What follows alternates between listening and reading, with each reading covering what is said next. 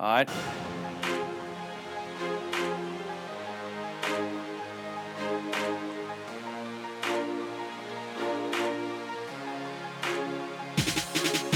Sup, y'all? Wes Rucker, Patrick Brown coming to you on a Tuesday evening from Knoxville, Tennessee. And as you can tell by that intro, it is a breaking news podcast.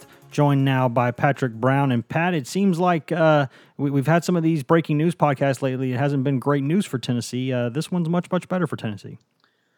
Yes, it is, Wes. Finally, the long offseason summer saga is over. Aubrey Solomon, the Michigan transfer, likely starter on Tennessee's defensive line, has gotten the green light from the NCAA. He will be eligible to play this season after transferring. And this is obviously a huge boost for Tennessee because this is a guy, like I said, that's probably going to be in the starting lineup on Saturday against Georgia State.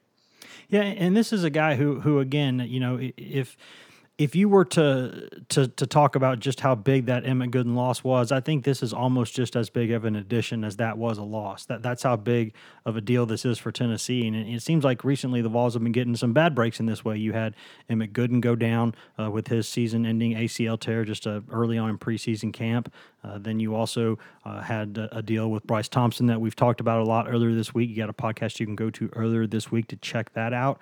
And then hear about Daniel Batuli with his knee procedure, and it looks like he might miss the opening game too. So Tennessee was arguably without its best defender at each level of the defense. So getting a guy like Solomon, a guy who was a really good prospect when he got to Michigan, a guy who contributed early with the Wolverines, getting him back is just huge news. Yeah, and in light of the Gooden injury, it was almost a must for Tennessee, just because you lose a player of Gooden's quality and experience. He was the only guy that really had much experience on this defensive line.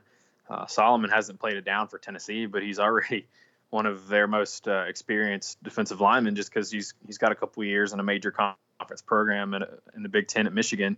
I think he only played in 5 games last season because he had a knee injury, but as a freshman, he was really solid in sort of a reserve role. Some of the advanced numbers for him in a limited kind of sample set were really good. I remember he was playing with sort of a backup on a pretty good defensive line, one that had Rashawn Gary, who I think was a pretty high draft pick this past season, and then Maurice Hurst, too, who's another guy that's gone to the NFL and done, I think, pretty well. So, and he was a really good run stopper and certainly is a big body that's got some that can hold up at the line of scrimmage, hold up at the point of attack. And if you're Tennessee, he's a guy that is used to playing at this level a little bit. He's been in some of those battles along the trenches. I wouldn't say the Big Ten is necessarily going to – I'm not saying it's the same as the SEC, but he's got more experience kind of understanding what it takes to be in a battle week in and week out than a lot of Tennessee's younger players do who don't really have that much experience. So I would look for Solomon to be in the starting lineup against Georgia State, and I think he's going to have a big role for this team now that he's gotten the green light from the NCAA. Yeah, say what you will about the Big Ten. If you have played in an Ohio State-Michigan game, you probably should be able to handle something like the SEC is going to throw at you, both from a pressure standpoint, from a talent standpoint. This is not going to be a guy who's going to go into any of these games with his eyes wide open. This is a guy who has seen football at a high level. He was a big prospect coming through the ranks, so everybody recruited him. He's not going to be afraid of anything, and I don't think anything that's going to happen in the game is going to rattle him. This is a guy who you very, very, very, very much need if you're Tennessee for this kind of experience to be in that group. Yeah, and I know obviously this was for everybody that was following this, for Tennessee fans, for us trying to, wondering if which day was going to be the day. The wait obviously probably had to be frustrating for Tennessee. Probably had to be frustrating, probably most of all for Solomon. But I think in the end, you're getting the answer that you wanted. You get him eligible, and Tennessee's going to be sort of rewarded for preparing pretty much the entire offseason, even dating back to the spring, as if they were going to have him. I mean, even this week, Jeremy Pruitt said, we're going to keep practicing him like we're going to have him. He was with the first team defensive line on Tuesday afternoon when we were out of practice. So I know the wait was sort of frustrating, and I compared it to sort of the J.J. Peterson deal from last summer where it just kept dragging on. But in the end with Solomon, they get the verdict that they really needed. And so that kind of makes the waiting, I don't want to say worth it, but it kind of makes the waiting and some of the frustration not as bad anymore, because at the end you get what you were hoping to get, and frankly what Tennessee felt they were going to get all along. Sure, and I want to caution people against one thing here. I don't want everyone to start imagining that this guy steps onto the field from day one and he's like the next John Henderson, Albert Hainsworth, somebody like that. I think people need to relax a little bit on that. This kid's a good football player, though. I don't know if he's going to step in and be a world beater from day one, but he is a good football player. And when you look at Tennessee's depth chart, we've laughed about this throughout the week, that Tennessee's defensive line depth chart has 10 guys listed as starters or co-starters or something. But make no mistake, there are subsets within that 10-man group. And if Aubrey Solomon were eligible, he was going to be a starter. That was not a question. I mean, for me, I'm not going to speak for you, Pat. I'm going to let you speak for yourself on this. But for me, early on in spring camp, it looked like this was a guy who could start. Yeah. I don't want you ever speaking for me, but that's what I'm saying. But you're right. I mean, he was a guy that early, has been getting first team reps with the defensive line, dating back to one of his first few practices here. And you do make a good point. He is wearing John Henderson's number, by the way. Yes, so he is. Maybe there is reason to expect him to be that good. I'm just kidding. But even if he's only starting because he's at Tennessee and their defensive line is in a sort of a rebuild mode right now, I think he still can be a quality player. Can he be an every down defensive lineman? I don't know how good he might be as a pass rusher, maybe as coming from the three technique as a defensive tackle and sort of a 4-man kind of front, if that's what they're doing.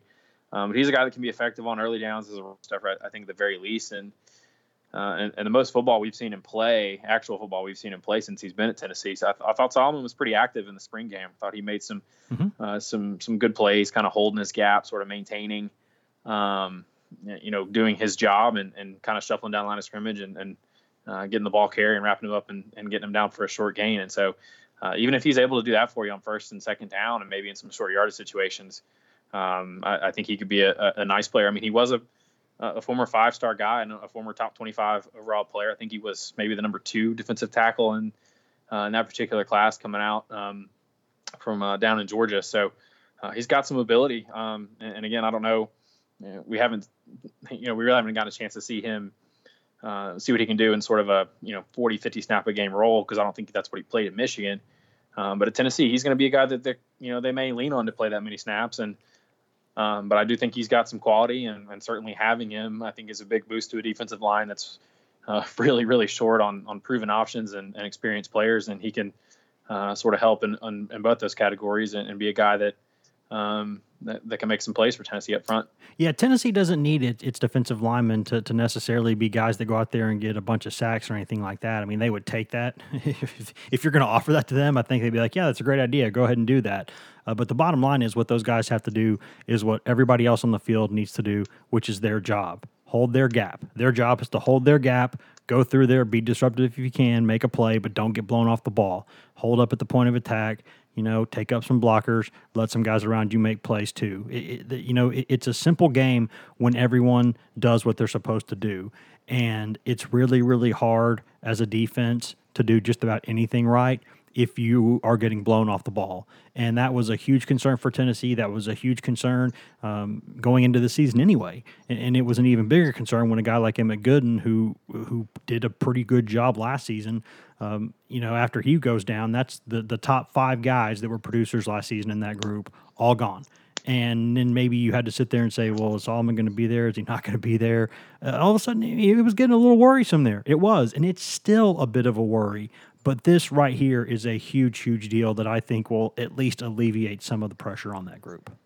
Yeah, I'm interested to see what Jeremy Pruitt says about it on Wednesday when we get a chance to talk to him and ask him about this and sort of what this means. And I know we'll have more on the site Tuesday night and throughout the day Wednesday. But it's funny. I saw Solomon walking on campus earlier Tuesday, and it should have been a sign. He didn't look like a guy that had gotten cleared at that point, but I should have taken that chance sighting, just seeing him walking around campus before practice as a sign that this was going to happen. But I mean, he's a big body. He's got some experience, and I think he's a guy that the coaching staff really likes. He has a relationship. He's known some of these coaches.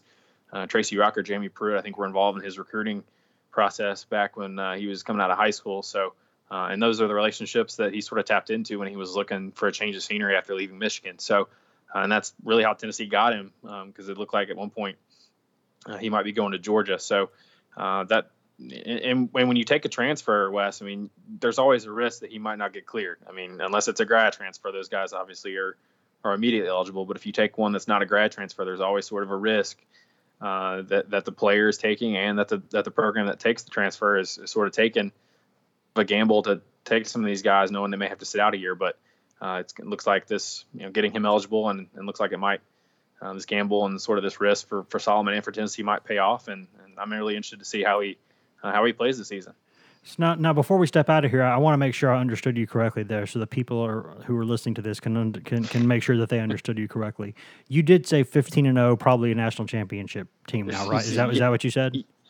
Yeah, I compared him to John Henderson because they wear the same number. I'm on the record as saying that now. You do know that in this era, all people can do is they can go splice up just a couple seconds of that audio and make it seem like you said that right. And I'm not saying I'll do that.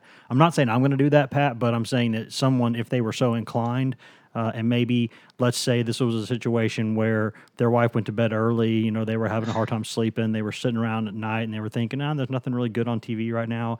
I might do that. I mean, I'm not saying I will. I'm saying someone out there might think like that. So you're saying you won't, but you're also not saying that you will. So. Yeah. I mean, I'm not saying that I will or won't. I'm not saying that anyone else will or won't, Pat. I mean, I basically think of it like this. I'll speak of it the way Tennessee would speak about the depth chart. It's either going to happen or it's not. We'll go with that. I see what you did there. Well, go on, get back to work, Pat. We all got a bunch of stuff to do tonight. I'm going to let you get to that, and we will have another podcast here. I guess we'll be recording that on Wednesday, and we'll bring it to you Thursday morning. Yep. Guys, thanks for tuning in. That was Patrick Brown, co-worker with GoVols 24/7. You can find him on Twitter at pbrown247. I'm on Twitter at twitter.com/westrucker247. You can also go to twitter.com/GoVols247, facebook.com/GoVols247, or you can go to GoVols247.com, where we have got tons of coverage on this right now. Right now, we've got tons of coverage on this, and we're going to have a ton more throughout Tuesday night, throughout Wednesday morning, and throughout everything else going into this week, into the Georgia State game and beyond. Tons of stuff on Bryce Thompson too. That's the not as good news, but we'll have all of it there for you on GoVols247.com.